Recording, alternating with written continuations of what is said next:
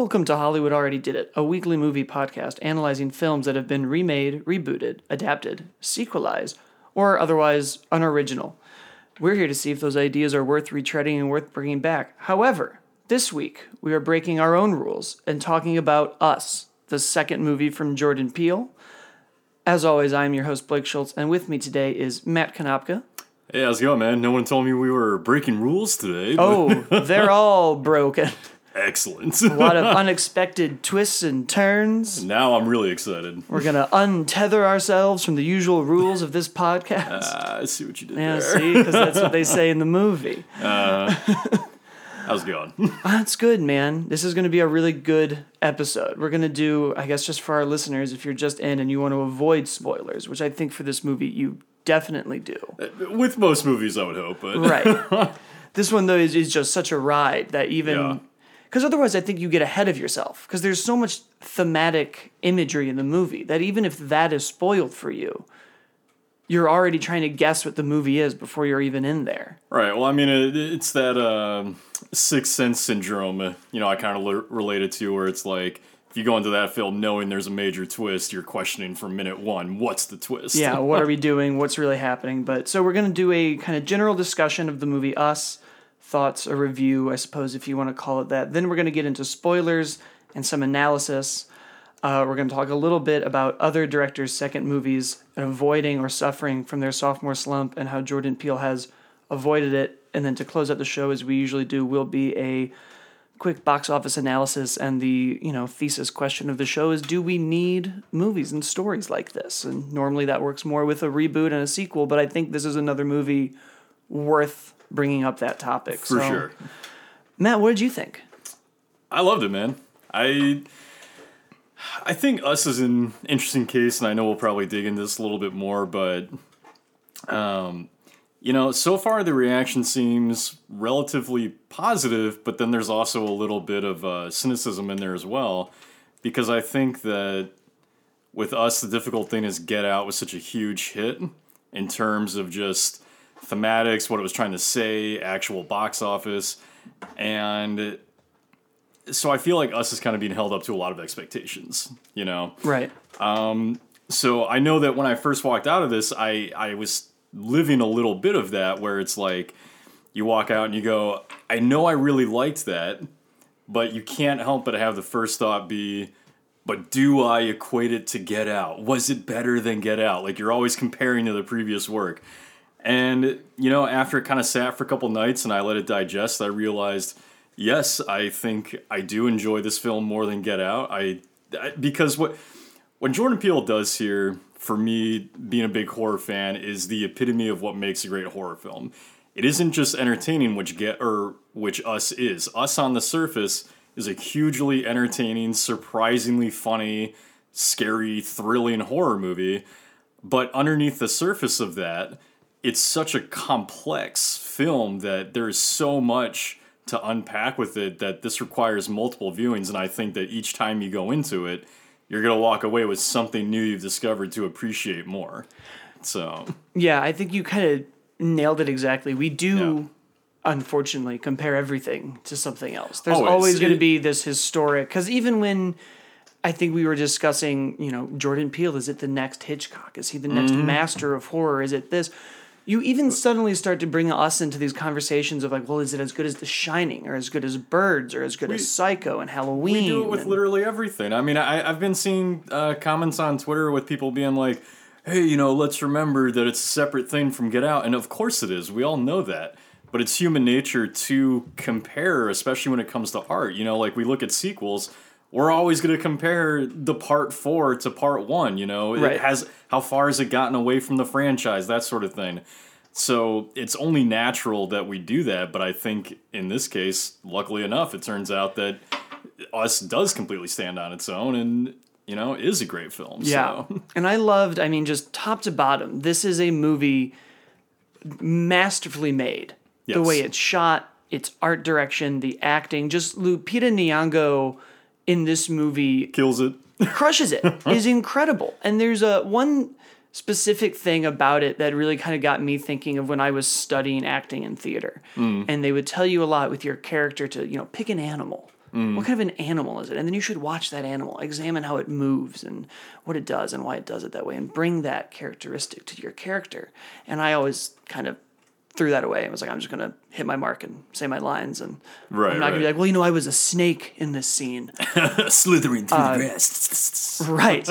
But the way Lupita Nyong'o moved and acted in her, I guess, other form. Do they have a name? These creatures. The others do have a name. In her case, her other is referred to as Red. As Red. Yeah. Yeah. So the way Red moves, I just needed to know what animal she was thinking of, because it's so like precise, and it almost feels like the footage is sped up, and it isn't. Mm-hmm. It's calculated and mechanical and conniving and just so off-putting and creepy. Yeah, I like that you mentioned the animal thing, because first of all, just focusing on the others, you also have Winston Duke as his other Abraham, Elizabeth Moss as, or no, not Elizabeth Moss, I'm sorry, Shahadi Wright Joseph, her other is Umbre, and Evan Alex, his other is Pluto. Anyway, what's so fascinating about these is you mentioned Red and just the way she moves, and then you have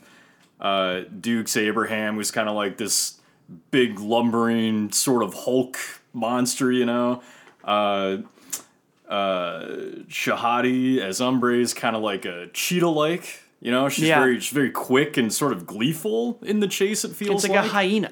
Exactly. It reminds you of the hyenas in The Lion King. Right. Well, and they mentioned the fact, too, that she's always laughing. Like she... And you see throughout the film, more than any other, she always has, like, this huge grin on her face, which really creeped me out, by the way. The actress is phenomenal that plays that character.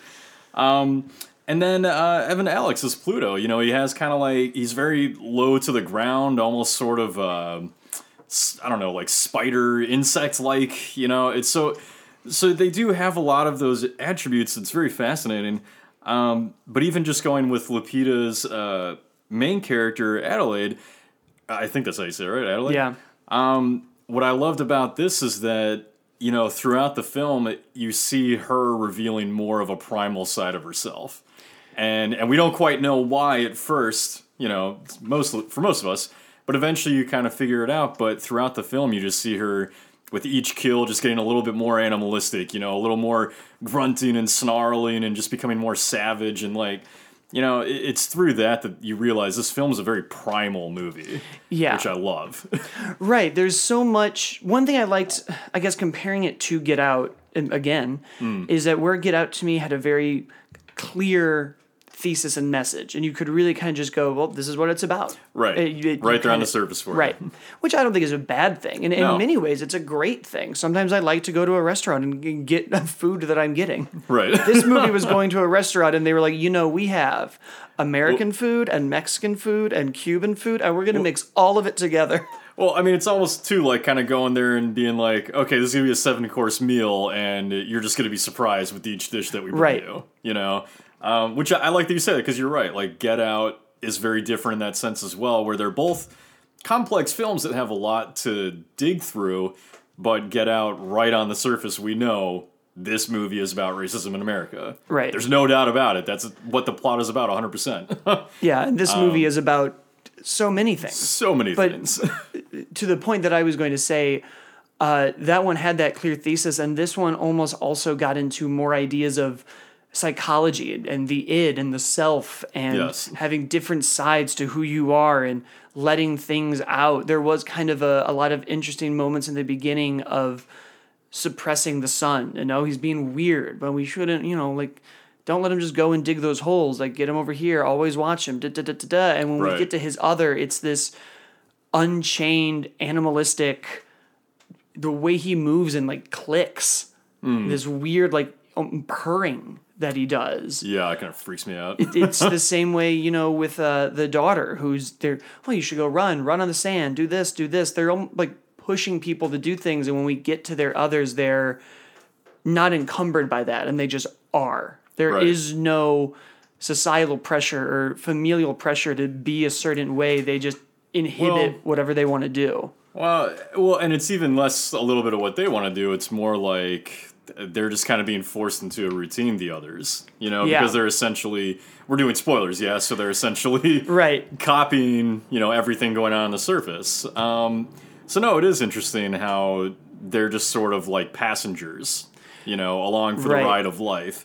Whereas our main characters, their quote unquote real selves, like you mentioned, are all being forced into these sorts of pressures. Lupita herself is forced into this dancing, like that's a way that she's pushed to become something in society. And I don't know. Yeah. And it's always when they're pushing the real characters, I guess, the main heroes, the people we're Right. following. We'll call them that, the heroes. I think Yeah. it's easier to say. It's really, because otherwise you just keep like, well, what do I want to call it? The heroes and the others, we'll go with that. Yeah. So when you're following the heroes, when they're being pushed, it is for their betterment. It is like, well, we want you to succeed and go run. And you find out very quickly in the movie for Lupita, it's, well, we want you to do art and dance so that you can communicate and tell your story and be this whole person.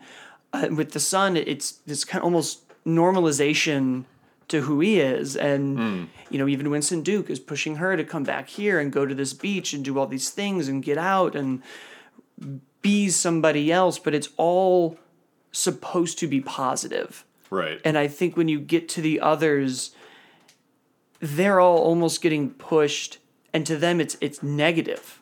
These almost same things that I feel like that was a very just expressive way of like, we do all these things to push you for your own betterment, but it could be detrimental sometimes if we're not really understanding what's going on. Right. And I mean, you can actually, and so what I love with talking about a film like this is there's so many different interpretations of what's going on, And so just bouncing off what you said, I think it's interesting in that you could look at what Red initially tells Lupita when the others break into the house and sit them all down casually in front of the fireplace and be like, listen, here's what's about to happen. I love how Red lists off how she was forced into this relationship with the other Abraham because Lupita has the relationship with Gabe in real life, and then she's forced into having this daughter and forced into having this son. And, I sort of look at that as like, especially when it comes to, when it comes to the whole family dynamic, I look at that as maybe an interpretation of society and how we're sort of pushed to this idea of marriage and having kids and procreation, and granted, it probably goes further beyond that, but I just like this idea that we're commenting on how, we have all these pressures to push us into these multiple different things. And these ideas Yeah. are like the first 10 minutes of the movie. Right. No, I know. That's what's crazy about it. Is like we've only just begun to scratch the surface of this film, Yeah. And I think just right before we get into spoilers, my last kind of general idea on it, as a horror movie, I liked, there almost weren't any jump scares. It was all tension and tone and gripping you. And maybe my only kind of issue with that is those moments are so good. Yeah. That every now and then there were some comedy beats where I was like, I wanted to stay here and be scared. So this is the one area that I think Peele is going to find himself criticized for most throughout his early film career. Because, let's keep in mind, like Jordan Peele comes from a comedy background, and Get Out, his first film, or his first horror film, had a lot of issues with that. That was a major criticism of Get Out, was that the comedy didn't always quite match the tone of the film, or it felt a little forced or shoot in there, which, I go 50-50 on it. I enjoy the comedy in that film, but it does take away from the horror here and there. The same thing happens in Us, but I think to a lesser degree. I do think that the comedy's there. It does spoil that tension a bit. Or I actually think the film faltered, and maybe this is a bit nitpicky when it comes to the comedy, is that I found that there were more moments than I'd like that are unintentionally funny. And, like my theater couldn't help but laugh a bit when the other Abraham is grunting across the lake at someone. And it's meant to be taken seriously. It's meant to be scary, but just the execution of it is it's a little giggly, Yeah, there's always going to be something, I think, inherently almost comedic in a lot of these horror movies because There is. And that's part of the charm, though. right. But even like watching, if that happened to you, if anybody was chasing you and growling that way, you would be terrified. But of to really course. watch Yeah. somebody do that is it's kind of silly. It's like watching them with their pants down, you know? Right. It's a little embarrassing, but no, I see what you're saying. And again, that's the charm of these movies, you know? But I do think that for those who, or you know, I guess what I'm trying to say is I agree with you. There are moments where, like, the tension is undercut a bit by the comedy. Yeah. And unintentional or not. And So, it didn't inhibit my enjoyment of the movie at all. No. Like, it's something I almost have to bring up when someone asks, well, did you have any problems? And I'm like, oh, there was comedy in the movie. I haven't thought about it because of all of these other things that I'm thinking about that are great with it. I do also think the difference between Get Out's comedy was that it was all almost contained in another world. Like, it was always these phone calls Right. with the characters. So you kind of went, oh, well, he's over there. He doesn't know about the danger and is like just living his life. right. And in this movie, it's in the middle of the danger. Mm-hmm. There's like the one that sticks out to me, and I don't really think this is a spoiler, and we're about to go into that territory anyways, but they're all in the car, and Lupita Nyong'o gets out, and Winston Duke's like, oh, we're just gonna get out of the car? She's out of the car. We're all out of the car now. And I was like, Right. you and- should all be very worried right now. Yeah, and that is where it falters a bit. You know, I think as the film goes on, I do think the characters become a little bit too, we'll call it comfortable or nonchalant about the situation. You know, like, because it's a terrifying situation. I mean, we're not doing spoilers yet, but we're looking, you know, at a massive, horrible thing happening here. Right. And they are very, like, once they kind of realize that they have the ability to fight back against these things, they do kind of seem to be overly confident from that point. Yeah, you know? they all take out like one or two and do like a body count scene. Yeah. And a part of me was like, yeah, that's the others' overall body count though is way higher than your guys's. Right. There's moments like that, or like, and then there's just little tongue-in-cheek imagery, you know, that isn't really a joke, but just Yeah. imagery where, like, you have the whole family watching the news, where meanwhile there's an other dead body just laying on a coffee Yeah. table right in front of them, and you know, it's just kind of like a furniture piece at that Yeah, point. So they normalized the situation pretty quickly. yeah, Even just seeing their doppelgangers, it's amazing how quickly they just go, well, I guess there are doppelgangers and we should get away from them.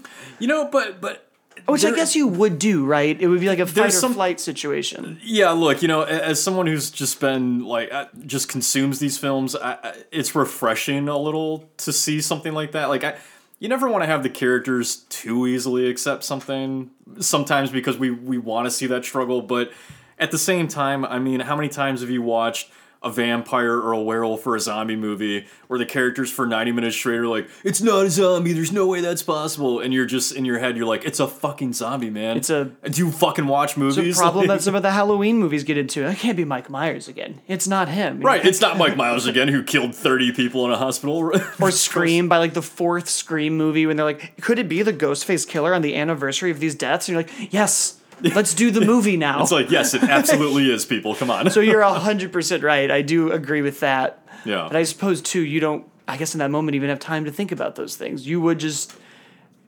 kill them and survive and then figure it out later. Like, Right, and that's the thing too, is, you know, when they break into the house, they're not all just gonna sit down and whisper to each other like, are these our doppelgangers? What do Like, you think's going on with this? Where do you think these guys came from? No, they're sitting there and they're like, okay, this is us, and what the fuck is about to happen right now? You know? And this is kind of crazy, right? Yeah. All right, so let's get into the meat of this movie then. So, Sure. spoilers are coming, theories are coming. I'd skip ahead. I don't know how long it'll be, a few minutes, 10, 15, 20, 30. Skip until we're clearly not talking about it, or pause the movie, go see it, which most of America has done. And, Well, according to the box office. right, which, yeah, statistically, you've seen the movie. Or someone else has ruined it for you already. Right. I'm amazed how few spoilers I have seen on Twitter. Like, I've like opened up a few and I'm like, oh wow, people are really being like, Yeah, you know, with certain films, people are just respectable, which is great. yeah. Okay, so here we go. Spoiler time. So I don't even know where to begin, right? Like, Well, here, so we can start with an easy one, right? yeah. Your thoughts on the twist. Do you want to just jump into that? Let's because get right into the twist, because this is one thing that I just was so far ahead of. Yeah. And it didn't really take away my enjoyment of the movie, but I was like, I bet it's this. Which for me is fun. Like, I was saying this to a coworker of mine. I was like, I used to watch movies with my friends. We'd rent them at Blockbuster. And we would try to be like, what do you think? It's going to be this, right? It's going to be this. It's going to be this. It's going to be this. And it's almost part of the fun sometimes. For sure. But it also doesn't hinder, I think, what the movie is trying to get at. Where sometimes something like Glass saves its twist to the last 15, 20 minutes. And then you go, well, that's the most interesting part of this entire movie. Right. I had to go on this long walk for you to 90 minutes later position me a much more interesting movie. That's very frustrating. Right. It also, but you do kind of, I think, figure it out quickly, and the way it's directed doesn't bother you. So the twist, of course, is that Lupita Nyong'o has been the other the entire time, and that she is actually fighting her original self. They were switched. Do they give a time year for that? They do, actually. I think in the film it's like 1986, something like that. Because I did come in a little late. I got right when she was meeting her other in the Hall of Mirrors. Oh, so you just missed. Yeah, so the first few minutes. Yep. I've caught up on what it is, so I know what's going on. But that's almost why too. Like, I sat down with my popcorn, I looked up, and I was like, oh, she's meeting the other. Oh, is that girl in the trailer? That was Lupita Nyong'o as a girl? Oh, I bet this is the twist. Yeah. Great. Yeah. So, going along with what you said, I think what's interesting here is, yes, it doesn't take away from the movie. I can say that flat out easily right away. Because there's something to enjoy about suspecting that. Because, again, it's not like the film tells us this is what happened. You still get to play the game with yourself throughout of whether or not you're right or wrong, But...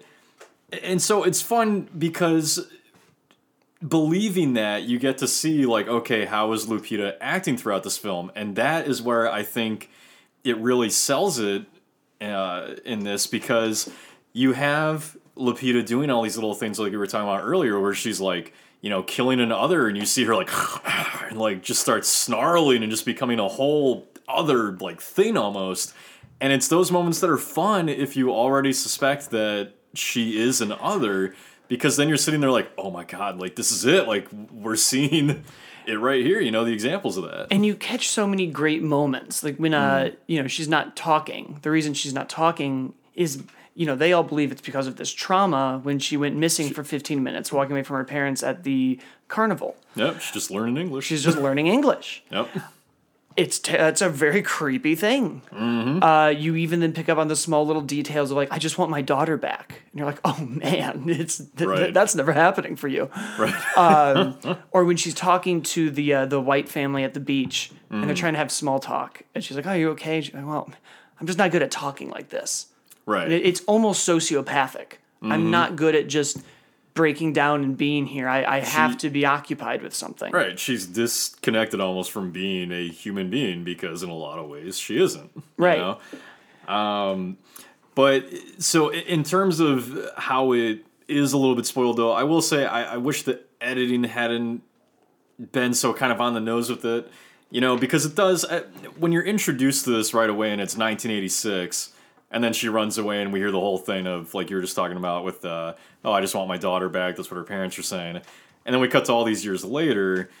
We still kind of go back to it once in a while. Lupita's still having these images. And once the film begins going back to that again and again, we know, okay, eventually there will be a reveal with this. And I think Peele gives it away a bit with that, because that those are going to add up to something, these scenes from the past. Right. I think if he had just left it with the one in the beginning, then not go back to that, then we're kind of left just throughout of like, okay, well, this is why Lupita's a little bit off, because this happened to her. Her fear makes sense for being here. But speaking of refreshing, yeah. I did love that there wasn't some, like, how many fucking clone movies, robot movies are there where the main actor and his doppelganger fight in the shadow, and then one of them walks out, and you're just like, what could it be for the entire movie? Or there's always Shoot him, he's the clone. No, he is the clone. I was gonna quote that exactly. There's always the which one is the real one gimmick, which one of my favorites is fucking The Sixth Day with Arnold Schwarzenegger. Oh God. Shoot him, he's the clone.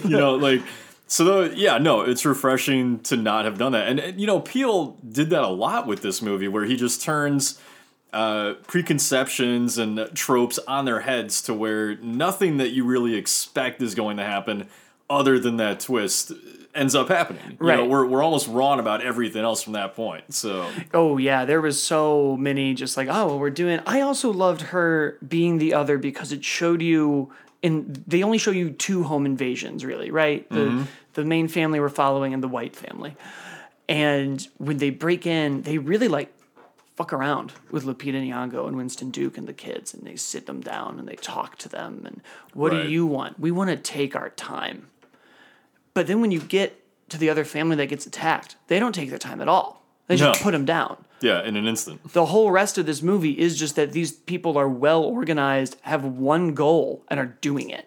Yeah. And even that just makes you go, oh, it's because for them, it's this organized, we're going to make our statement and rise up. And for you, it's revenge. Right. And that's so great.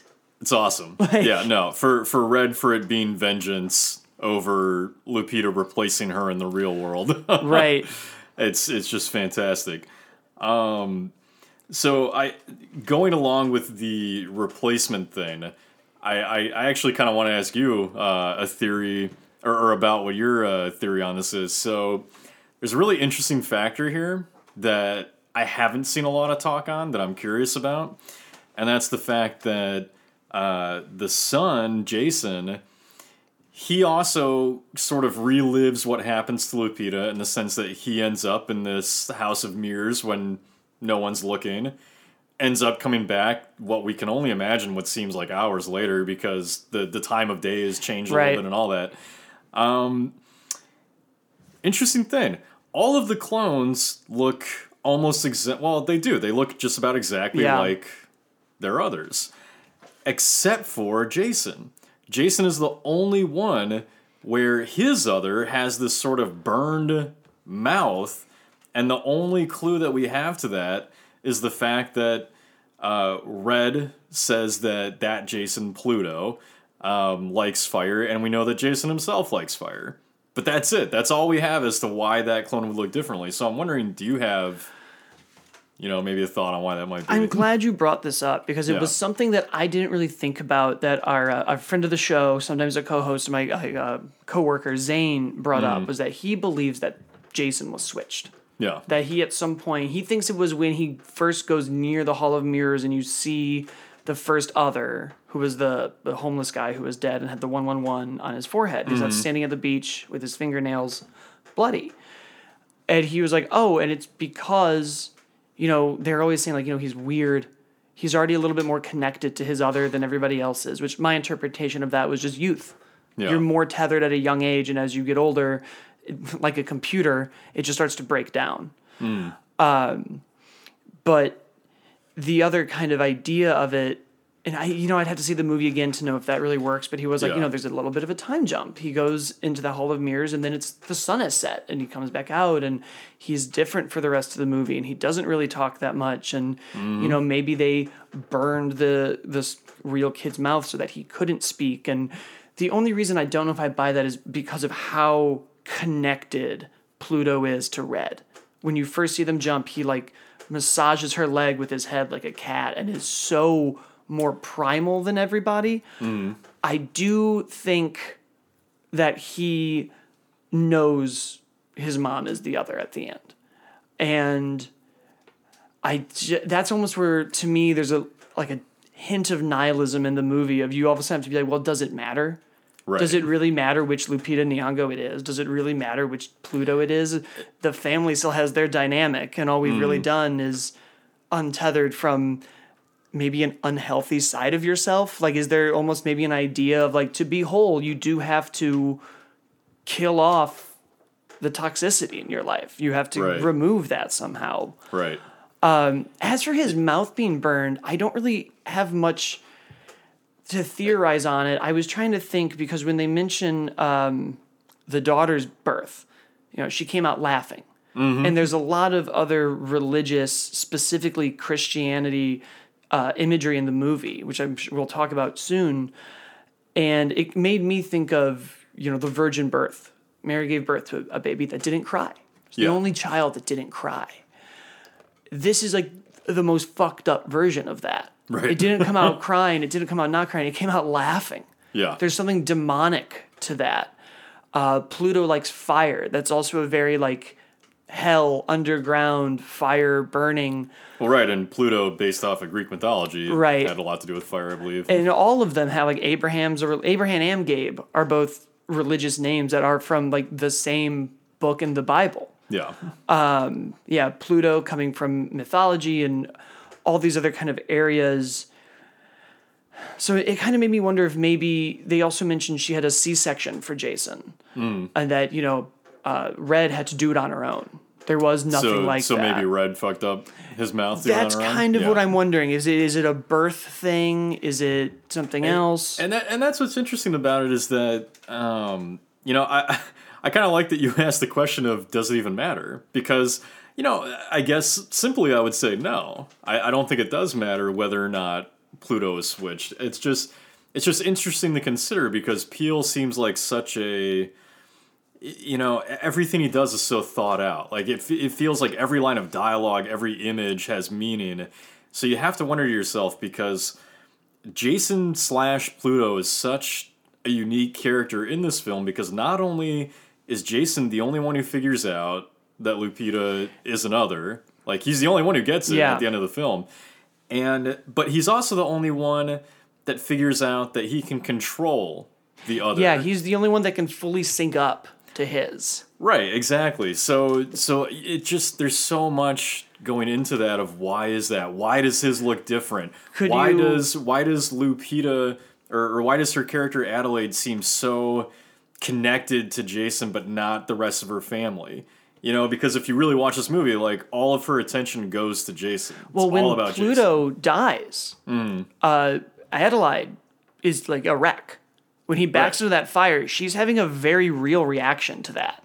Right. As if it is the wrong one dying. She has a very real reaction, and Red doesn't really seem to care in the moment, and Red's also trying to take Jason, and, you could say, okay, well, on the surface, it's probably just because she's trying to bring Adelaide to her, but then you also have to wonder, is she trying to get back her kid? Well, could you take this... And this is going to be kind of a reach. Maybe it isn't. A lot of this is. Yeah, could you take kind of all the other ideas in this movie that are political, the Hands Across America, a lot of the other themes that are in it, this red coloring, these rabbits, everything he's sort of saying about the state of the nation, and take that nihilistic approach and go, it doesn't matter what we do. We're just going to keep living our lives. Yeah. He uses this family to go, look at this huge thing that's happened to the country. They're oblivious to it. They've been switched and they're oblivious to it. Right. You could argue that it's his kind of final beat to be here's what's happening and nothing matters. Right. Or is it a generational thing? Because now Jason can't talk like his mom did. Is there even maybe some sort of passing down that everything kind of goes back to this Reagan era of politics when Hands Across America happens. And all of that, it literally trickle down economics and these other sort of things that come down and passing on to the next generation. You're passing on your trauma, your baggage. Families pass on the problems they had onto the kid. There's a lot of, if you were raised this way, you're going to raise your kid the other way, or you're going to make the same mistakes. It could even just be as simple as now he can't talk. He knows that this cycle won't end. That almost even leads into... not Greek, but Norse mythology deals a lot with the sins of the father and passing it down. And the first sign of their apocalypse is the death of somebody's son. Well, it's always the death of someone's son. It's the big moment in God of War, and it's the sign of Ragnarok, and that's going to be an issue for me to figure out later. But it's the first boss you fight in God of War. I can't remember. It's fine. But well, I see what you're saying. And so, I do think this is a very nihilistic film. I think that in the end there, the idea that we're walking away with is there is nothing we can do about this. You know, there is nothing we can do about because. And again, we don't know necessarily that this is what Peele's intention is, but there is nothing we can do, I think, with the division in America that I do believe he's commenting on here. Yeah. I almost look at that Hands Across America thing as sort of maybe a statement on the wall, or maybe I'm just obsessed with that. I don't know, but I mean, you could make that argument. The way I kind of looked at it was, I guess for people who don't know, and I'm going to assume that now everybody who didn't know about Hands Across America because of this movie can now write a thesis paper on it. Yeah. But this was a movement in the early '60s, and the idea was we're going to stop hunger and homelessness and all these sort of things that it does say at the beginning of the movie, like. Well, so this is why I refer to the wall. I want to make clear my theory, so I'm not just like throwing out crackpot bullshit. You'll have to stop because I'll just run forward. No, we both do. It's fine, man. So again, this is what's interesting because there's so many different ways to go with this, and like I think you're spot on talking about the Reagan era and politics, and being passed on from generations, all that. What I look at it when I see that is that when I look at the others. I don't just look at them as being a version of us. I look at them as being the worst version of us. Right. The worst parts of us, our inhibitions, our hatred, our anger. I look at them as all of those things that are deep down in the subconscious there that control us in a subconscious way that we don't always realize. And so when I see them all hand in hand, in this giant line across America. I look at that as more like anger and hatred has united in a sense where it has built this wall of hate, throughout America. So that was pretty much how I looked at it, and I kind of thought of it as, the Hands Across America failed when we tried to do it. The topography of America just doesn't really allow for you to do it. There's deserts and mountains, and but it was supposed to raise something like $100 million and all go to these hunger relief, homeless aid things. It cost about $15 million to do, and it made $15 million. So it is a cataclysmic failure that was meant to bring us together. Yeah. And I took this as we only come together as a nation in terror and in trauma and in fear. Exactly. Otherwise, we'll never do it. No, exactly. Look at the nation. Like the nation as it is has been the most purest example of that right now. Because yes, when has America always found itself united? In war. Right. It's found itself united. The only time not being the case is Civil War. Right. But we found ourselves united in the Revolutionary War. We found ourselves united after 9/11 and going to war with Iraq. We found ourselves united in the Cold War, although that was a little more divisionary because we're pointing fingers at everybody for being a Russian, Right. But it is always something like that, and now you're seeing that if you were to connect American citizens right now in any way, it's that we're united in the fact that we all hate somebody right now, Right. And yeah, when it comes to doing these good things, whether it be supporting the homeless, taking care of the poor, healthcare, and any of these more important things going on in the world, these existential threats that go beyond politics and all that kind of stuff. It's like pulling teeth. You can't get people to work together ever. Right. It's always about politics. There's always some sort of conflicting idea, which again I think plays into this doppelganger thematic here, where it's like you always have these two sides that are the same but pulling away from each other. So there is also this danger of nostalgia that I almost took away from it. And there's an author, I quoted him on our episode about Ready Player One, and his quote is, "There's two ways the world will end. Through like nuclear war and destroying ourselves, or the cycle from an event to us being nostalgic about that event is getting smaller and smaller. Eventually, we will be so consumed by the nostalgia of what was before that we can't even focus on what's ahead or what's present. Death by nostalgia. And we will just be in this same loop. And our politics right now are very nostalgic. It is a lot of, make it great again. Do it again. Go back. And you have Lupita Nyong'o as a child get stuck in this traumatic event and not able to live her life. And it drives everything. This event. And then it ultimately kills the nation. This one thing being hung up on how something used to be. Right. And trauma from like her childhood. And there's this almost weird through line of the things that happened to you then are going to be what ultimately destroy you unless you Right. find a way to move on. Oh, it's funny you mentioned that because I mean, I often look at our culture as like, don't get me wrong, being someone who buys into nostalgia just as much as anybody else. Matt, this show half the time is about nostalgia. Well, and that's what I'm going to say is like we are these days a nostalgia-based society. That is exactly what we are. Whether it be film, books, toys, everything is all about the past. Yeah. You mentioned Make America Great Again. Yes, when it comes to politics, that's what's going on. You mentioned entertainment. I mean, how often do we still complain about movies just being remakes, sequels, reboots? Granted, there's the occasional originality like this, which is awesome. Right. Then you look at our toys. Like look at Funko toys. They're all about reminding you of like, hey, remember when you loved this thing when you were 10 years old? Like now let's make an obsession about it and give us all your money. Like that's Every BuzzFeed article is, remember these toys from the 90s? Did you know you could still buy them? We have these Amazon links. And right. We're forward thinking less, and we're more thinking like, how can I copy what's already been done that I love? Like, and you see it in film a lot too, even with the original stuff, where a lot of filmmakers are maybe like in horror, for example. A lot of filmmakers are going back to like this sort of 80s horror style because that's what, when you're our age and you begin making movies, that was the decade a lot of horror fans that grew up in my time really liked, And by Jordan Peele's own admission, it's Carpenter and Cronenberg. And that Right. lives and breathes in Get Out and in Us. You can just see it. Right, or look at the popularity of Stranger Things. That's all about nostalgia with Stephen King and like that. If I have to see that red font on One More Thing, because it's everywhere now. Everywhere I look, I'm like, that's the Stranger Things font. Like, what are we doing? Right.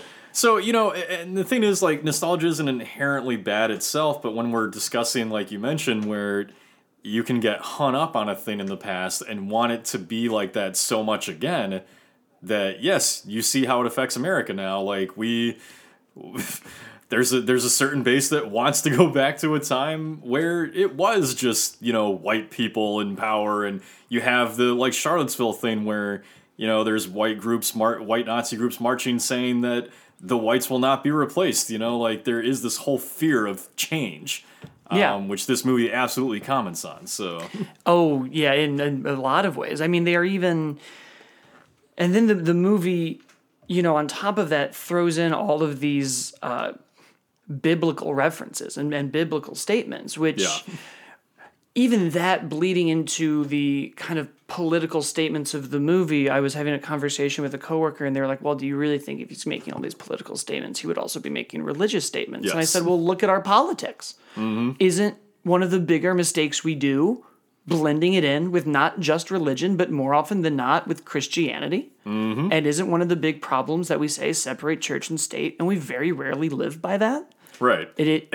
And not to mention, I mean, how can you look at this movie and not think that there's some sort of religious theme going on here? I mean, for God's sakes, you have calls herself God. she calls herself God. You have the bum on the beach with the Jeremiah 11:11, which again is all about the apocalypse and the four horsemen. And I was actually, you mentioned Zane earlier. I was telling him the other day that there's actually a shot that you unfortunately, I think, might have missed if you came in after Lupita as a young girl had gotten into the funhouse, where she's on the beach and it's beginning to storm. And you can find it in the trailer too. There's a moment where lightning flashes in the sky, and if you freeze frame it at the right moment, you can see there's actually like a face in the sky looking down on her. Oh, weird. Yeah, if I can find it, I'll show you a picture later. I snapped, but that's wild. Yeah, but so you look at that, and I think a lot of this is playing into fate. Like this is a film about fate and how we as a human race are destroying ourselves because of this inability to move on or work together, and I don't know. It's just So then let me ask you this, because we know I'm like trying to kind of tread over some of the stuff that's been talked about a lot and still add it. Like I think everybody knows the Jeremiah 11:11. Yeah. The 4 1s it's the first sign of the apocalypse. Almost similar to what we were saying with Pluto and Norse mythology. Every religion and mythology has this, like, you'll see these things and it means the end of times is coming. And we literally look at the clock and see 11:11, 11111. And the next big thing that happens in the movie is the home invasion, and it starts. Yeah. I think that's about as far as that symbolism goes. I've heard a lot of people posit that, like, that bum was God, and it's, that now God is dead and this is happening. And, Well, I mean, talking about the four horsemen, it's a Right. family of four. That's it's a family of Pluto, Abraham, Red. You could look at them as the horsemen if you want. It's also interesting that they all have biblical or mythological names, except Red. Well, And red is currently the color of the people in power in our politics. That their leader is literally red. and what is her message all about? Going back to the way it was. Yep. Her politics or ideas are based on hatred, anger, fear. And that's almost let me ask you my first point first. So she says a lot in the movie that either they see her as God, or that she has seen God, or she is God. And that comes out in the final fight between the two Lupitas. And they're cutting with this dance. And I thought that we were going to see something in the dance that was going to make the fight make sense. Because at one point she taps her leg and is like, well, I peaked at 14. Right. So I was like, oh, she got hurt. We're going to see her get hurt. And the one who actually did the dance is going to get hurt, and the other one's going to have never had that and win or whatever. And none of that happened. Yeah. But then she says, and then we danced, and I saw God. But then the image they show you is them watching her dance. And there's almost an idea of that's when they all realize we're all being manipulated and controlled. Yeah. She is different. She is our God. Did I miss something? Did she not say, I saw God? Or was there something else in the dance that would be like God? Or No, so I think I think it's looking at the word God a little bit too literally, maybe. So Yeah. So when I look at that scene, I look at it more like she saw God. And so when you go back to all of these biblical stories, it always revolves generally around a character. Well, I'll say a character. I don't mean to offend religious people, but a character. characters can be real. Yeah, sure. Okay. Fictional, non-fictional, whatever. A character who claims to have seen God, whether it be in a vision, in a dream. They always have this claim that they've seen or spoken with God. And then it's everyone else looks at that person almost a little bit as God on earth. Right. God's vessel, God's son, God's dog, whatever, like you look at Christianity, Jesus Christ was looked at as a God by his followers, but he was the Son of God. He was his vessel. Right. So I guess you could look at this as like Adelaide or Red. You could look at it as Red sees God, but everyone else is seeing her as that disciple, that leader, that Christ, Right. that they want to follow and sacrifice themselves for, whatever it is. And you could even look at it another way where it's like, again, if you want to go into the apocalypse and the four horsemen, maybe she's the Antichrist, Right. looking at the devil, I think that's also the almost like next interpretation of it, because there is, a literal ascension to what they believe. I don't know if they say heaven, but you'd have to assume that them coming onto earth would be their heaven. Yeah. Showing that either it's like we're willing to kill to get to heaven, we're willing to kill to get to where we want, we're willing to destroy and break and all that. But it also is they're coming from the underground, which is where we would consider hell to be. Right. Is she the Antichrist and not a Jesus figure and a more satanic figure? And I think there's a lot you can wrap in there, I think. But yeah, I mean, you could with the themes in this film. We could talk about this all day because there's do you want to talk about the rabbits really quick and then get out of this part, or do you have any other? No, I don't have any other. Mostly what I have is just questions because, which again we can talk about in a second if you want here and touch on the rabbits first. But I have questions on how Jason manipulates his shadow, how the manipulation of shadows works, why the shadows were created. That's right. And so all you really get there is what Red's own theory is, right? Yeah. In this info dump in the end of the movie. Well, right, because that's the thing. Red doesn't even know. Right. She ends up there at a point where this is even happening. Yeah. So. Right. And so the movie opens, and I'm this is what I was told. And it has that like under America, there's all of these unused networks, sewers, unused basements, things that don't work anymore, and we just ignore them. It's almost the same thing when people talk about space exploration. Someone's like, "Did you know the ocean also hasn't been explored?" And it's like, yes, everywhere there's things we don't know what they are. Oh, I think you can look at it too. Like, there's just a lot of forgotten parts of society. Yeah, you know, which is how I kind of look at the tunnels thing, like the homeless and, you know, the quote unquote dregs of society, like they're just kind of left buried and forgotten. Right. So. Yeah, and there's a lot of, because even, you know, I think it was in the Reagan era, people would reference homeless people as like others and the other, and that kind of plays into that. And then even like the mole men was another word that was getting thrown around there, and that also comes from like A Wrinkle in Time and all these other fans places. have also joked about Red and her group being Chud. I don't know if you're familiar with Chud. Yeah. But the homeless that became monsters in the movie. I mean, that's, you know, it's all in there. But what she tells us is they were trying to clone people in an effort to control the people above. Right.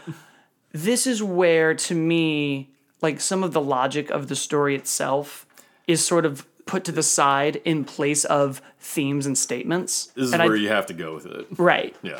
I don't think that's necessarily a bad thing, but it's like you said, the rules aren't really well defined. Why can Jason sync up to his other and no one else even like accidentally does it or has an attempt to do it? Or where are all of these underground networks and they're all coming up? How is all of this really working? Is it a perfect 1-to-1 ratio? Because then what, is there a perfect map of America underground and my other is just always 6 feet below me or whatever? Yeah, man, he's just underneath the apartment right now. Just sitting at a table. Yeah, just clipping his nails, just waiting for for his moment. You know, I go then like, to what end? Yeah. We're cloning people to control people to what end? Are they implying that, is there a statement on like voters? Or like, well, maybe. Or is there a man in a white coat right now watching this on the news going, "I told them, Marty, it was a terrible idea." You know, we are missing that necessary scientist scene to tell us exactly what happened. There's just going to be someone like, "Mr. President, I know what's going on. I was there. I made the clones. We wanted to control them for food." Right, what? just like a 10-minute exposition dump. And you know, thank God Peele avoids that. I'm actually really glad that's not in there. I almost want it because I'm like, just tell me these few little things. Right, because you just want to know. Yeah, you know, I mean, again, there's so many different interpretations, which is what makes this a great film. I mean, you're gonna watch this a second and third time and probably have whole other ideas of what's going on in this movie. You know? I think you can. It's like listening to a song. Sometimes you listen to the guitar, and sometimes you listen to the drums, and sometimes the vocals. Every time you're gonna look at something else when you see this movie. Right, but I mean, you can. Sure, you mentioned voter suppression. You could possibly look at it like that. I don't know. You know, it's whatever it is. At the very least, this is a forgotten part of the world that we're talking about here. So you can look at that as disenfranchised voters, suppression of minorities. Like there's all different interpretations. But yes, the question is, why were they doing this? To what end? And how are these clones controlling the above world? My other weird question, and because, you know, cloning isn't real. Well, we're getting there. Like stem cells. I don't know if we're that far off of cloning humans. That sheep died pretty fast. He did, but we made him. But we did it. Which is also, could that just be a weird, like, science thing? Hey, we just did it to do it. But I kind of go, as far as my knowledge of cloning goes, which is incredibly limited. You're not a scientist? No. I don't ever wear my white coat anymore. No. It feels like they would need like blood or DNA. And so I just am kind of like, is this that old joke in The Simpsons where they're like, well, if you've ever handled a penny, the government has your DNA. See, I actually like to imagine like a little scientist just sneaking into your house and like cutting a piece of hair off in the middle of the night. And then if this program is shut down, how are the new ones showing up? I mean, I assume that, like, you know, Jeremiah and Red are having sex to make the children. You would think so, yeah. Are there, like, sperm and reproductive organs working the exact same way, too? To be like, it's the same sperm and the same egg, and so Jason will look the same. See, and this is the point where it's like, Because if this is shut down, there's no new clones. Right. And there's always this point in a fictional genre film, whether it be horror, sci-fi, even action, where you just kind of have to say to yourself, this is what they've told me, and I'm either going to go with it, or I'm going to let it bug me until the point where I hate this movie. And, like, in this case, I don't think there is an explanation that would satisfy any of us, which is why I'm glad that Peele leaves that out. Because what are they going to say that's going to satisfy the question you just asked of how are they procreating and having the child come out exactly the same? Oh man, it doesn't There's exist. no explanation for that, you know? You just have to be like, all right, sure. Right, you just got to be like, okay, well, that's what we're doing now. Yeah, So. and I think if this movie wasn't so heady already, I wouldn't even ask these questions. I think because you're already making me be like, well, why the rabbits and why scissors? I then go, and why the banging? So I love that you bring up that point, because something I want to make sure I mention while we're here is that, and I kind of mentioned a little bit in the beginning, but again, what I really love about this film is that I think that for a general audience member, you can just, like if you're just going to a movie to just see a movie and have a good time, I think you can go into Us, turn off your brain, and just enjoy a good, original, sci-fi horror home invasion movie. Yeah. And you might look at the themes, and you might look at the questions we have and be like, oh, well, I don't quite understand that part. But you can digest this as just a simple, entertaining horror film. Yeah. But then there's the people like us that want to go in and dissect every little thing about it. And that is the point where you get to, like... I want your listeners to understand, like, we're not necessarily degrading the movie here. It's just that because there's so much to talk about, it raises so many questions. Right. So it's not nitpicking. It's just like, I just want to know. And we do this with everything, right? I mean, look Right. at any superhero or Star Wars movie. You eventually, those have been around so long that you start asking insanely stupid questions that are like, it was 1977 and they didn't care. Or you start giving insanely stupid explanations, like midichlorians. Right. Oh, it was this. Right. So let's hope there's no sequel to Us, Right. because I don't want to find out the explanation. No, I don't. I mean, as well as I don't think we'll get a sequel to this. I do think Jordan Peele will get a blank check to make another movie. Oh, yes. No, that will absolutely happen. They're not going to greenlight an Us 2, but they are just going to be like, hey, just, walk into Universal and just write whatever number you want. We don't care. Universal announces tomorrow, Us has been expanded to a 4-part franchise. We're going to cross it over with Get Out. You see, we've really got something to say here. Right, we have a universe now. The Jordan Peele the Jordan universe. Peele shared universe. And the Twilight Zone will be instrumental to that. Oh, God. My head would explode. I would just be so tired. I don't think I'd have the energy for it. That sentence alone made me exhausted. Oh, man. Yeah, it does, and then, of course, you do ask, like, silly questions. I've had people that I've seen just be like, well, what, were they all down there sewing these red jumpsuits together for 30 years? Well, and you watch... So... It is interesting because you do begin to dissect this movie a little bit too much, maybe because the answers aren't as clear, which again is fine. I like that it leaves you wanting to ask and discuss so much, but you see some of those images of them just walking through this like blank hall, and I'm like, well, what do they do when they're like swimming or like they're on a plane? They showed that one room that was supposed to be the carousel, and they were all just running in circles together. Oh. Yes. Okay, that actually just made me think of something. Let's get back to the rabbits, because going into like what they're doing, there is that whole scene when it shows what they do when they're eating, and if I remember correctly, it shows them eating the rabbits, right? Oh yeah, they're the rabbits. So something else Zane said. He should have just been on the show. He's working though. But damn it, Zane. I don't like being like, here's something I thought of, but not really. Yeah. But because I asked Zane the same thing, I was like, why the rabbits? And I at first was like, oh, we were cloning the rabbits first. Maybe that's like easier. Maybe there's like some stem cell stuff. But what he said was, well, rabbits can multiply so quickly. They're the perfect food source for them to have because it will just be endless. Right. There's just always multiplying. And then I was, because everything is something in this movie. And I then went like, well, when you think of rabbits, this was my guess in the trailer when they showed you the rabbits. And I was like, oh, well, it's going to be fertility. And there's something about these clones and something about this. And then in the third act, when she's going downstairs, I started really going, well, it probably isn't fertility. What else could rabbits be?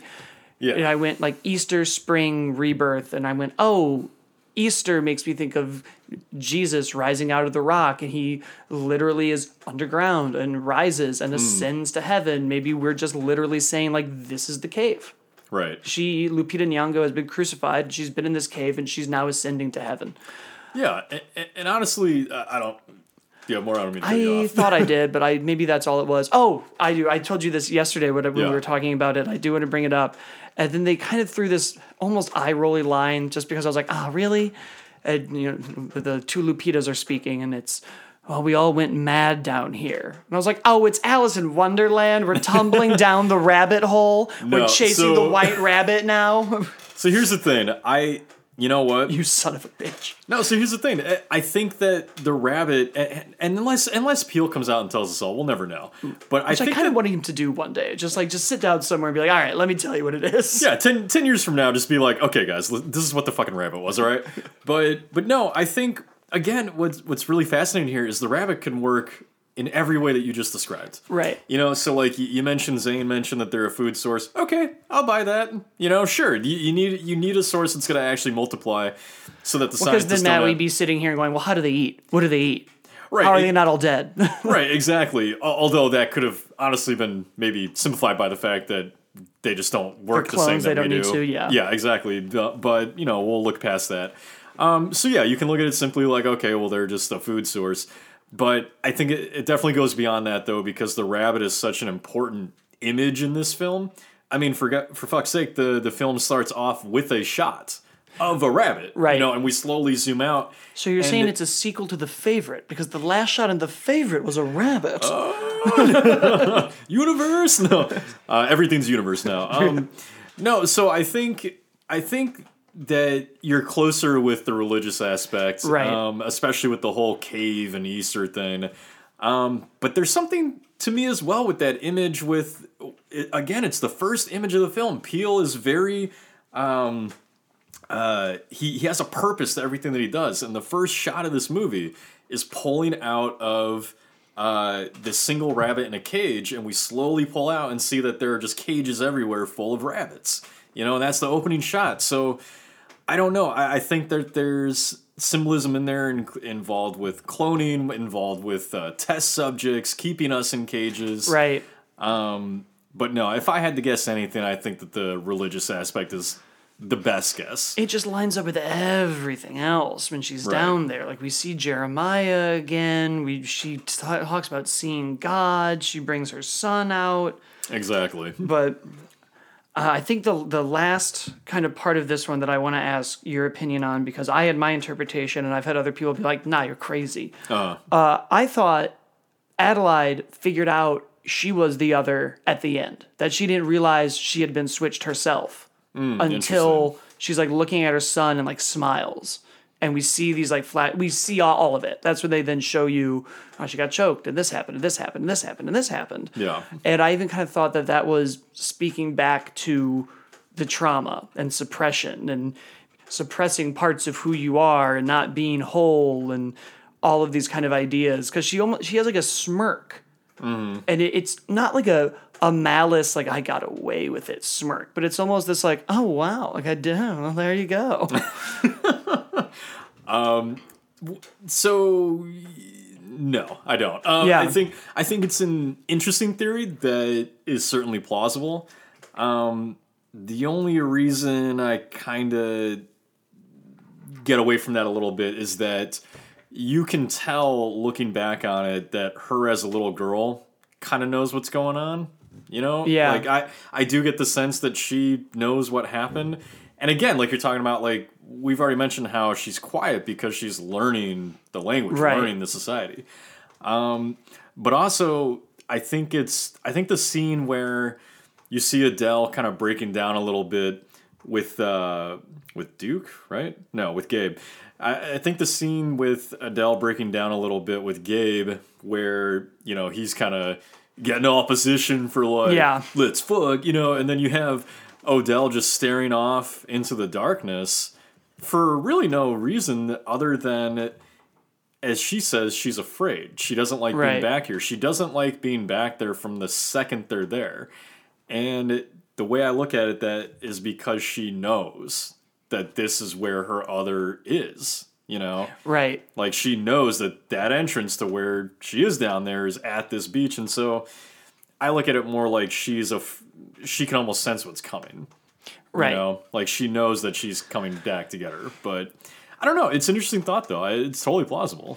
And I think everything we say, I would think of something else. So this, I promise, will be my last. What did it mean? They bring up these coincidences, and one of them is this frisbee landing perfectly on the circle on the towel. Yeah. And the other ones are really just like, it's 11:11, which 11:11 o'clock isn't a coincidence. It happens twice a day, every day. It's time.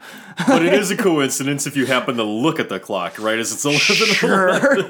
They were like, wow, crazy, 11:11. I was like, twice a day, every day. Well, you know, but it's like if you keep waking up at 3 a.m, you know, that's sure. If somebody was waking up at 11:11 every time, sure. Yeah, no, I see what you're saying. And then that kind of idea of coincidences sort of dropped off. Do you think there was anything more to that, or were they just trying to be like, something's coming?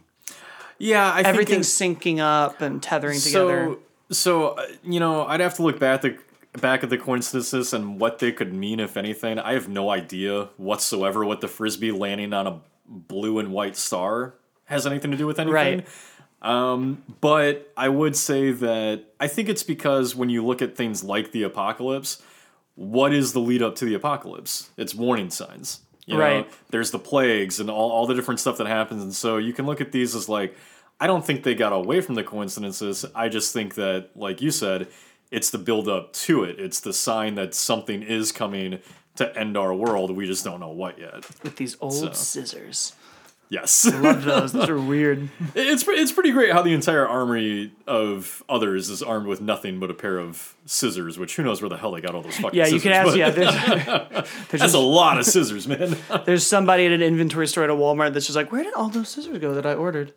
Right. We must have ordered damn near 5,000 scissors. I Right. would say one for every American, really. Yeah. And they all went missing. Right. And they're all very like specifically made too, you know. This is not like an average pair of scissors you get at Staples. Right. They're just it's fine. It's Yeah. like those are other ones where it's like, take it or leave it. There's Right. we can sit here and do this all day. There is a lot of other like great things to talk about in the movie, but I want to kind of get into the crux of what we were going to talk about with this idea. Because, you know, normally the show for new listeners is what Captain Marvel's out and there was a comic, and we're going to talk about how that was adapted and what's going on and, you know, why this story was necessary. This obviously is an original movie. I didn't want to just be like, let's compare it to Get Out.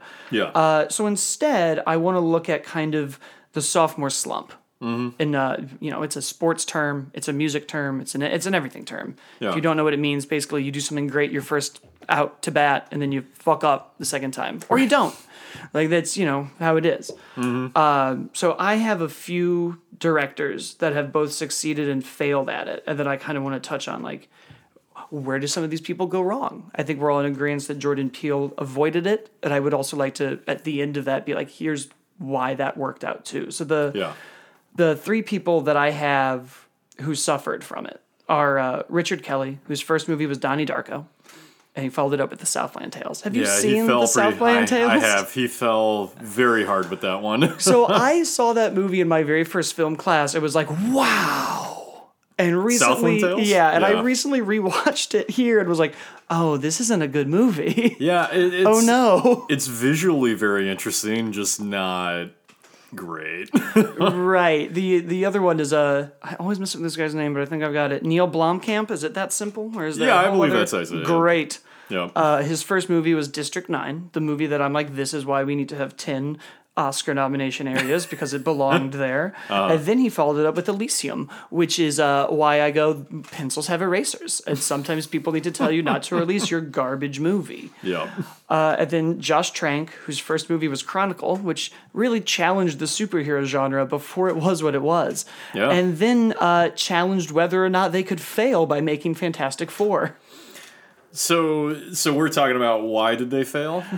Yeah, I kind of want to go in, because I think as I made this, I have a thought about it. It feels to me, especially Neil and Josh. I don't know if you have other directors that you want to add into the stew before we... I do. I'll have a few more I'll mention. I want to make a quick comment on my belief on why those examples might have failed. Sure. Or why you see this sort of failure in general. But so, for example, Josh Trank going from Chronicle to Fantastic Four, I can tell you from my perspective, I think an easy explanation there is that you go from this nobody director who makes your kind of own personal movie, Yeah. your own personal movie that he made with Max Landis, who wrote the script, that you believe in, you go out and you do that, and okay, that's going to show. And then you go on to do this, this big studio adaptation where the studio has more expectations for it, more that they want out of it. So you're going to kind of have this simultaneous struggle of like the studio has what they want from it, you have what you want from it, and it just becomes a mess, Right. And so I think it's a combination of that. I think it's a combination of expectations. A lot of times with these films, we end up looking back on them later and saying, oh, it wasn't really the failure that we thought it was. So it's like some of the examples I have for that, more horror directors focused, is like, so you have James Wan, came out with Saw, huge hit. Yep. And then he follows it up with Dead Silence. Nobody gave a shit about Dead Silence at the time. I think at best that I can remember, it was, at best maybe like that was fine. Right. But it wasn't this huge hit that Saw was. And now, like within the horror community, fans look back on that, and there are some people that claim Dead Silence is one of the most underrated movies of all time. I don't agree with that, but I do think that, it has aged well, so to speak. And same with like Clive Barker. He did Hellraiser, huge hit. He follows it up with Nightbreed. Nobody cared. Nightbreed, as far as I can remember, didn't make money at the time. No. Now it's this huge cult classic. So I think that, there's a problem with expectations of expecting a director to live up to a certain point of their first film. And if they don't do exactly that, then it's not as well received. I think that's very true for the audience. For the audience, and that's yes. why we, as consumers, can be like, you failed. Because I Right. built up your first... You innovated everything, and then you didn't Right. do it twice. Which maybe your standards are a little too high if you're like, he's going to change the game again. And a lot of directors that we talk about like this, like Jordan Peele, we talk about them because they're these innovative, Right. original thinking directors.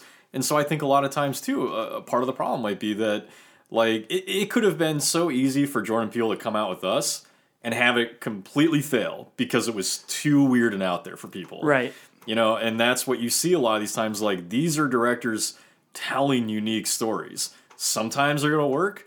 Sometimes the audience isn't going to get it, and it's not going to work. I'm glad you said unique, because I guess not counterpoint to what you said, but the point to my examples and why I think a lot of these people do bomb on their sophomore slump is that when you look at Donnie Darko to Southland Tales, District 9 to Elysium, and Chronicle to Fantastic Four, they're all once was a unique story, and then they did it again.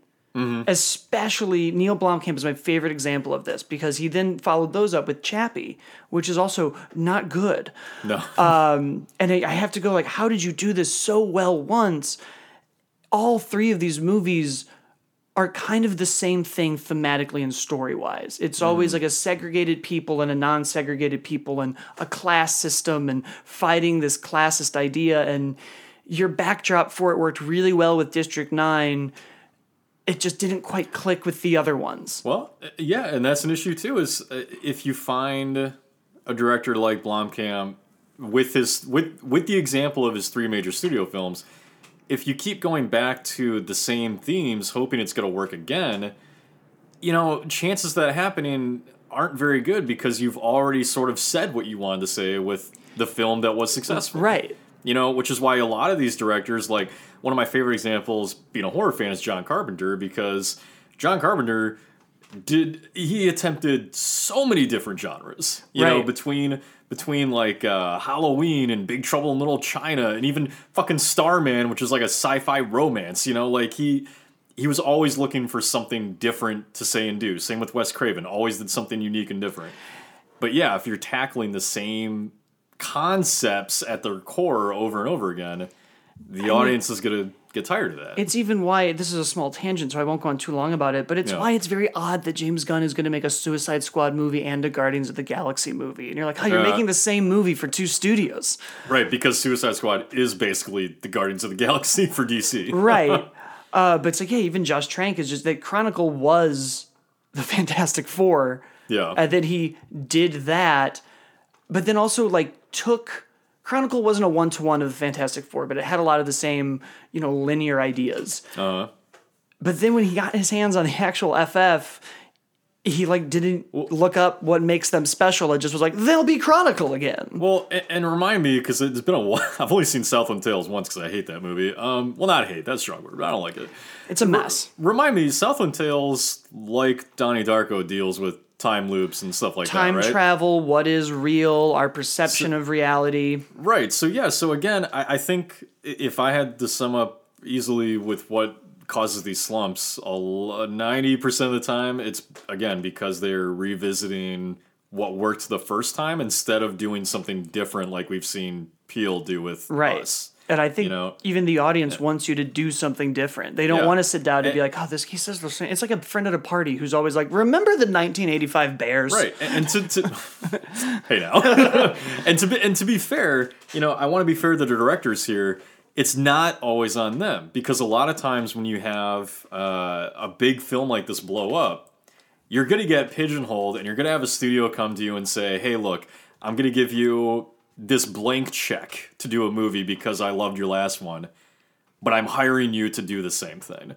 Like a lot of times studios, like if you direct a horror film and it's successful, all of a sudden every studio looks at you as the horror guy. They look at you as nothing else. It even happens with careers out here. Like I'm in reality TV. I get looked at as being the reality TV guy, nothing else. That was my directing teacher in LA was like, be careful the first job you take because it's the job you'll take and get forever. Exactly. And so I think that you see that problem too, where it's like studios are then hiring these directors and being like, hey, you made Donnie Darko? Okay, now give us Donnie Darko. Right.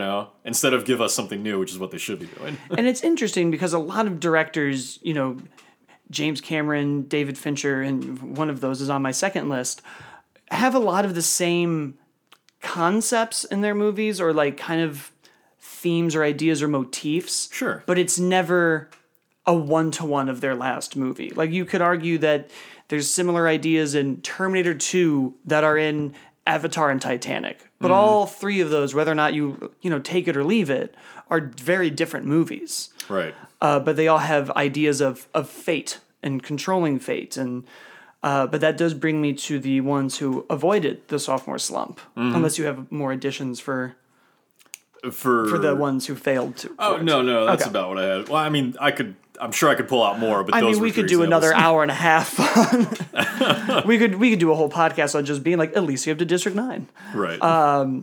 But the ones who avoided it, I have Catherine Bigelow, Near Dark to The Hurt Locker, Ryan Coogler, Fruitvale Station to Creed, and then David Fincher. Alien 3, which I did not know that was his first feature until I was looking this up. Yep. And then 7. And all, counterpoint to what I was saying earlier, all of those are pretty different movies, especially Near Dark to The Hurt Locker is just, well, of course you avoided it. You did something else entirely. And there was, 2 decades in between those movies? That doesn't sound right. There was time, though. A lot of time.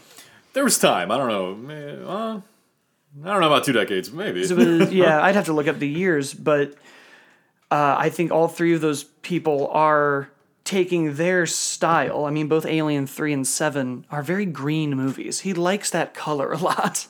Yeah, well, green, kind of orangish a little bit. Yeah, there's that tint, but such different ideas. And one of them, even he kind of flipped the script. A lot of people that we talk about do a really good indie movie and then a huge franchise. He got a huge franchise and then made his small movie. Right. So I think that, shows range. I think Ryan Coogler is the closest to Fruitvale Station and Creed being similar, but also still very different. But they still have this, rising above idea that he even brought into Black Panther. And the idea of legacy is in all of these movies that he does. But all three of those have such a unique tone and the visual texture to it. And the performances even become unique and change. Michael B. Jordan is not doing the same thing in Creed that he's doing in Black Panther. Right. Which would be very strange. But I would watch that movie. I'd watch that movie. It'd be different, though. Killmonger in the Rocky movies. Yeah. Did you have any for that list? Or? I do, yeah. So some that I can mention that avoided that slump. In a little bit different way, because these aren't all necessarily huge box office hits, but more just successful films in terms of their reception. So, so like, I got John Carpenter, his first film, if you want, and you can acknowledge either one of these and consider the next one incredible, is his first film technically is Dark Star. He wanted to do Assault on Precinct 13, which garnered a huge cult following afterwards. Or if you want to look at Assault as his first film, Halloween came after that. We know how that went. Wes Craven did Last House on the Left, followed by The Hills Have Eyes, which had a very small budget and made a shit ton of money. Yeah. Ironically, though, with Craven, after The Hills Have Eyes, he actually struggled for a bit to get his next movie, which ended up being Nightmare on Elm Street, which is strange to me because Hills Have Eyes did do so well. Every now and then there's small things like that where you're like, why aren't we just throwing money at this person? Right, exactly. Well, both of them, Last House on the Left and Hills Have Eyes, were huge films when they came out. And for some reason, he just struggled being able to sell Nightmare. But anyway, and then Tobe Hooper, now, I had never actually heard of this film until I was taking a look at him. But Hooper's an interesting character because I guess he did a feature called Eggshells as his first, full feature movie. Never seen it. I have no idea if it's any good or not. Yeah, that's new to me. Right, but then he followed that up with Texas Chainsaw Massacre. But if you look at Texas Chainsaw as his first big movie, then he's a little bit of an odd case because then he did Eaten Alive after, which most of us have forgotten about at this point, other than the fact that there's Robert Englund in it. So, but yeah, no, I don't know that there's necessarily anything to find in these examples in terms of what they did right, other than just trying to, again, do something different. I was going to say, well, they're all challenging those own directors' style that they made. So there was, it almost feels like in each one there was an effort to grow as a filmmaker and as a, and I think this can extend beyond entertainment. If you're going to just sit in a retail job and do the same thing over and over again, you're not going to move up to a manager position. No, you do have to kind of keep challenging and building. You always have to challenge yourself. You always have to take risks. And I think risk is the key word here, both for the slump and for achieving success. Is that when we're more talking about the ones who fell into the slump, it seems like the thing we're focused on is, well, did they take a big enough risk with the next movies? Or did they try to sort of retread what they had done? Right. For whatever reason, whether it was their own decision or the studio's. And then you look at the ones who avoid it, Jordan Peele and the other ones we've mentioned, it seems like the big thing there is, well, they're taking the risk of doing something different. And maybe that doesn't always work, but it seems like for the most part, if they're a talented director, you're going to get a pretty solid film out of it.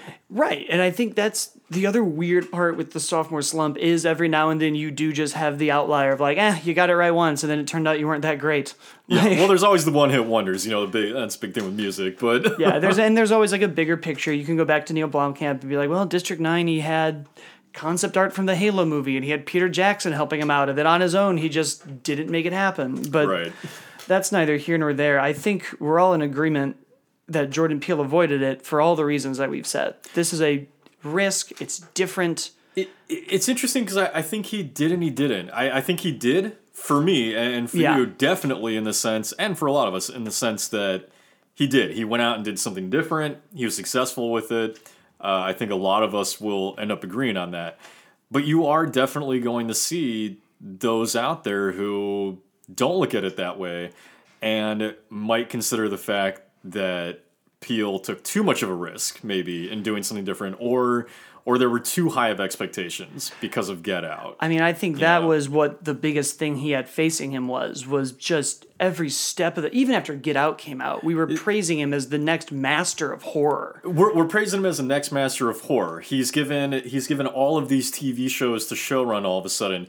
A first time out horror director wins the Academy Award for Best Screenplay. Like, this shit, being a horror fan, I can tell you that doesn't happen. Ever. Right. I mean, for God's sakes, I was talking about Aliens the other day on my show, and I looked up the fact that Aliens had 7 Academy Awards. Wasn't nominated for Best Picture, wasn't nominated for Best Screenplay. So, it's just you do not see a horror film get that much attention as Get Out did. And so, the expectations were incredibly high. So, but yes, I think if you ask me, he overcame that. It certainly lived up. We have one other guy in 2019 in horror approaching his sophomore Yes. slump, and that's Ari Aster. Ari Aster? I always say Ari, but Ari Aster? either way. Doing Midsummer, following up Hereditary. Yeah. Do we think he's gonna succeed? You've seen the trailer for I have. Midsummer? Yeah. Yes, of course. So, going into tonight, I was probably going to end up saying that I think that he will succeed, only because I look at Ari Aster as being a visionary.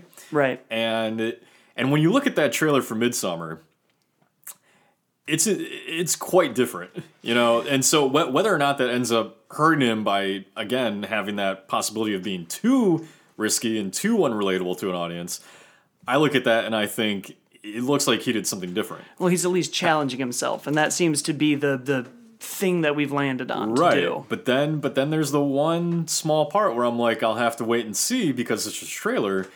But I look at this trailer, and Midsummer actually, I think, is going to end up having a lot of similar themes to Hereditary, in the sense that it appears to deal with these sort of cultish ideas. Right. Because Midsummer, if you look at it, really just looks like a modern-day Wicker Man. It looks like the Far Cry 5 adaptation. Or that. That's why I was like, this is like the third act of Far Cry 5, unless you played it in a different order than I did. But the girl... Yeah. But no, it absolutely looks like Wicker Man, which is all about a cult, sacrificing people to their god. And when I look at the Midsummer trailer, it's very bright and cultish and Jim Jones Kool-Aid-ish. And Yep. So I don't know. It could end up retreading just a tad, but no, I'm still confident that I think Ari's gonna break through with something special. Yeah, he'll be fine. Yeah.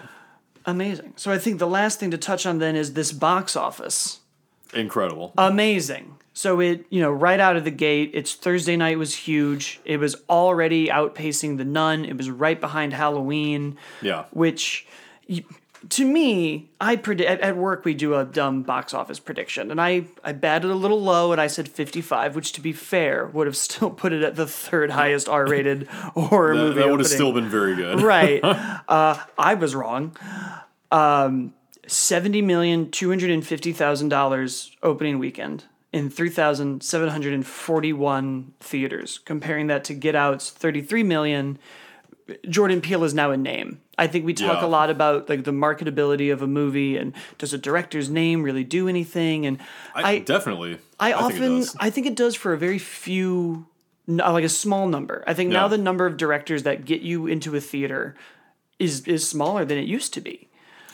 But I think Jordan Peele is now one of maybe the 5 where I'm like, if you just slap his name on it, people are rolling in. It is. I agree. So it's an interesting point to make. Going back to Ari Aster, I think if you were to, you ask you or me that question, do you know who Ari Aster is? Yeah, of course. Right. We're obsessed with film.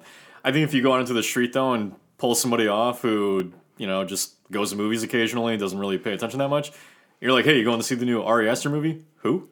Right. But you look at somebody like Jordan Peele, John Carpenter, James Wan, those are household names. Everything they do is going to get some kind of attention.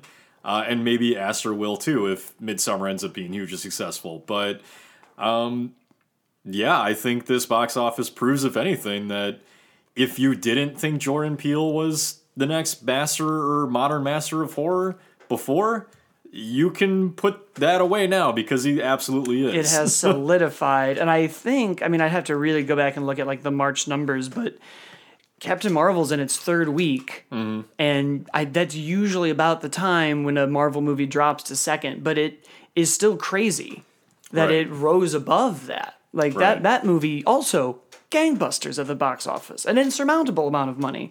But this does put it, if people are curious now, the number 1 R-rated horror movie, still It at $123 million, followed by Halloween 2018 at $76 million, and then Us. Then rounding out the top 5 is The Nun and Paranormal Activity. It is, however, the highest grossing original R-rated movie. Woo! I do want to throw in there, I'm not sure if this is something you want to touch on or not, but going along with name recognition, I don't want to take away from how important a film like Us is as well. So have you seen the documentary Horror Noir on Shudder? I haven't. Okay, well, I'll mention it here for your listeners because I think it's very important to go check this out if you can. So on Shudder, which is a horror streaming service, I think it costs like $5 a month. I don't know, but it's great. Definitely subscribe if you're into horror. But they dropped a film called Horror Noir about a month or two ago, and what this film does is it explains the way that black people and culture have been portrayed in horror films, essentially from the 1900s to now. And the first line to open up that documentary broke my heart because it was, oh God, I forget who says it in the beginning, but I think it's a journalist who has a line where she says, we've always loved the horror genre, but it hasn't always loved us. And that thought of loving something so much where you don't see yourself represented just killed me. And it talks about that all throughout the documentary on how black culture, even when during the time when we got to blaxploitation, even then the culture was seeing themselves on screen but still not being properly represented because they were portrayed as, essentially like badass hookers and gangsters, which that's not every black person, So what I think is very important here and that you're seeing in the box office is it really wasn't until Get Out that you were seeing a horror film that not only was it about and starring a black person in horror, but it's a film that was just showing a person being a fucking person. The main character in Get Out is just a guy. There's nothing like stereotyping him or anything like that. And so I think when you look at a film like Us, it makes sense to me that you're seeing such a huge box office because this is finally a time where we're seeing, a black family on screen just being a black family. Right. In a horror film. So to me, it's monumentous, and I think that's especially important for Jordan Peele and what we're seeing him doing. So, well, I think you nailed kind of the last bit of why is this movie important. And I think everything you just said is true. I think it's also important to have movies that become this thought-provoking. Yeah. I don't think every movie needs to have me walk out and be like, the state of our country. But it's nice sometimes to get that conversation going.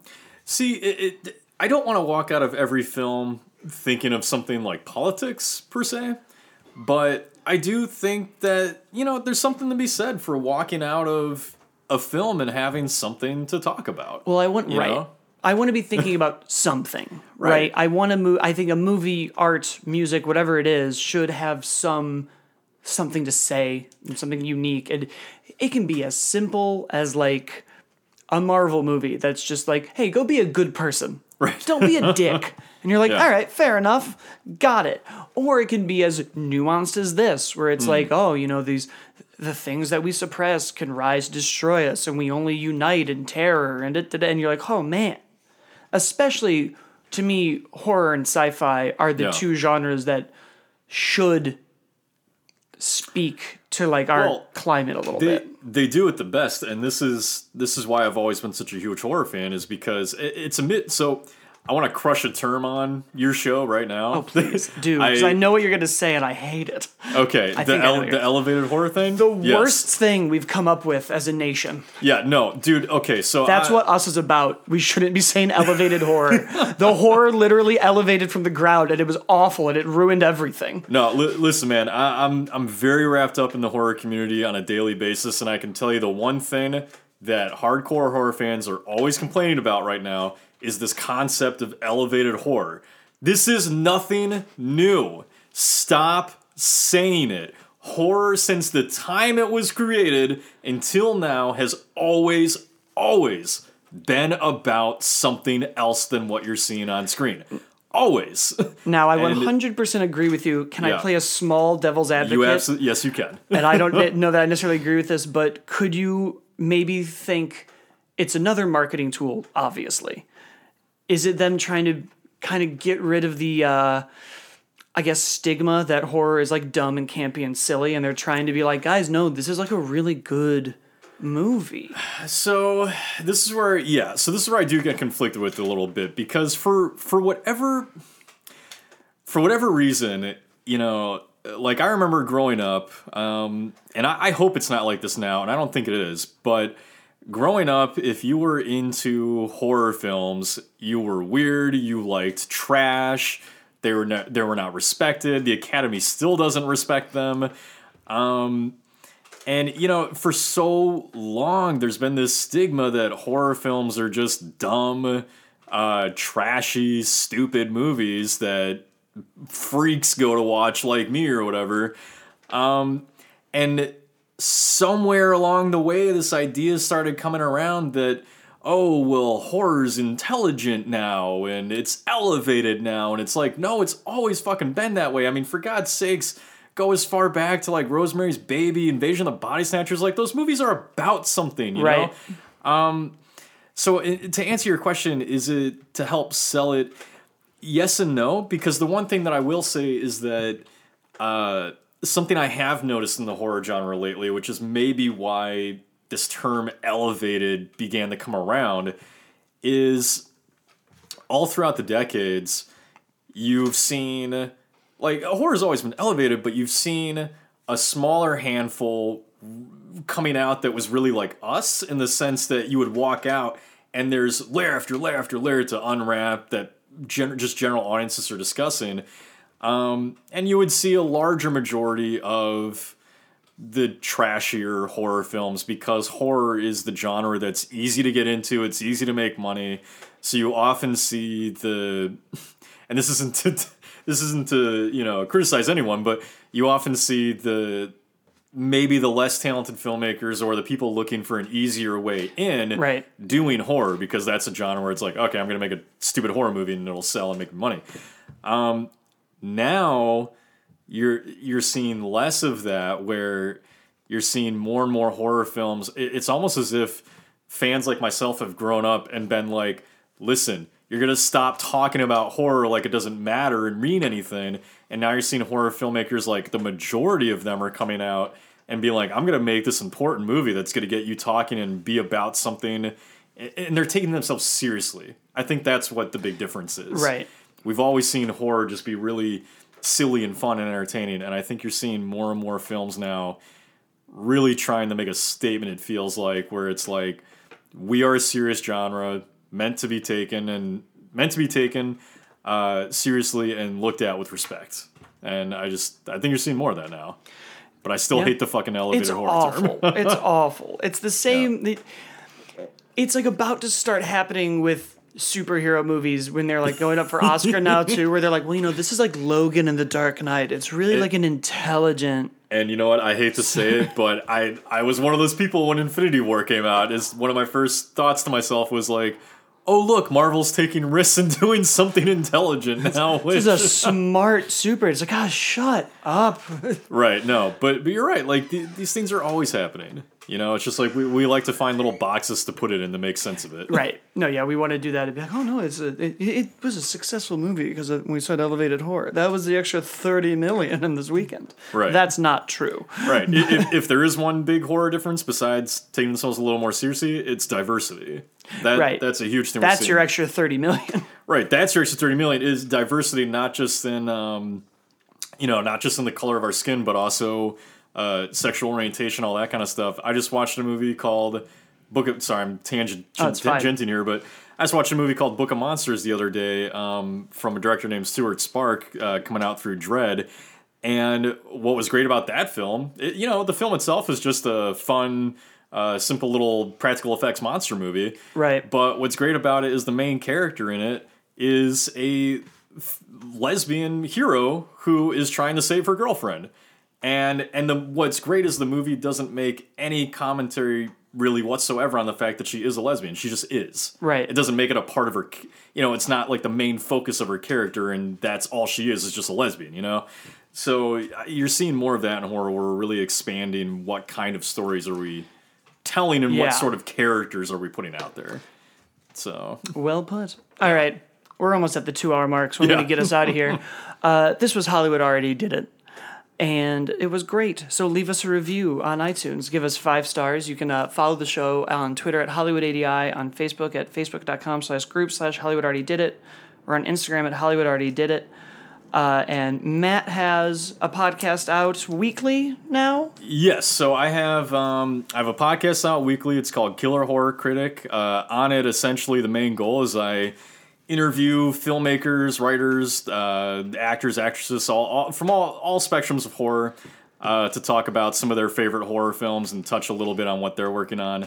I also have a site, killerhorrorcritic.com. That's where you can find the podcasts and all the links it's streaming at, as well as reviews and news pieces that I do for horror films. So, yeah, definitely check it out, and please if you listen to the show, leave me a review and rating on iTunes as well. Great. All right. We will see everyone next time.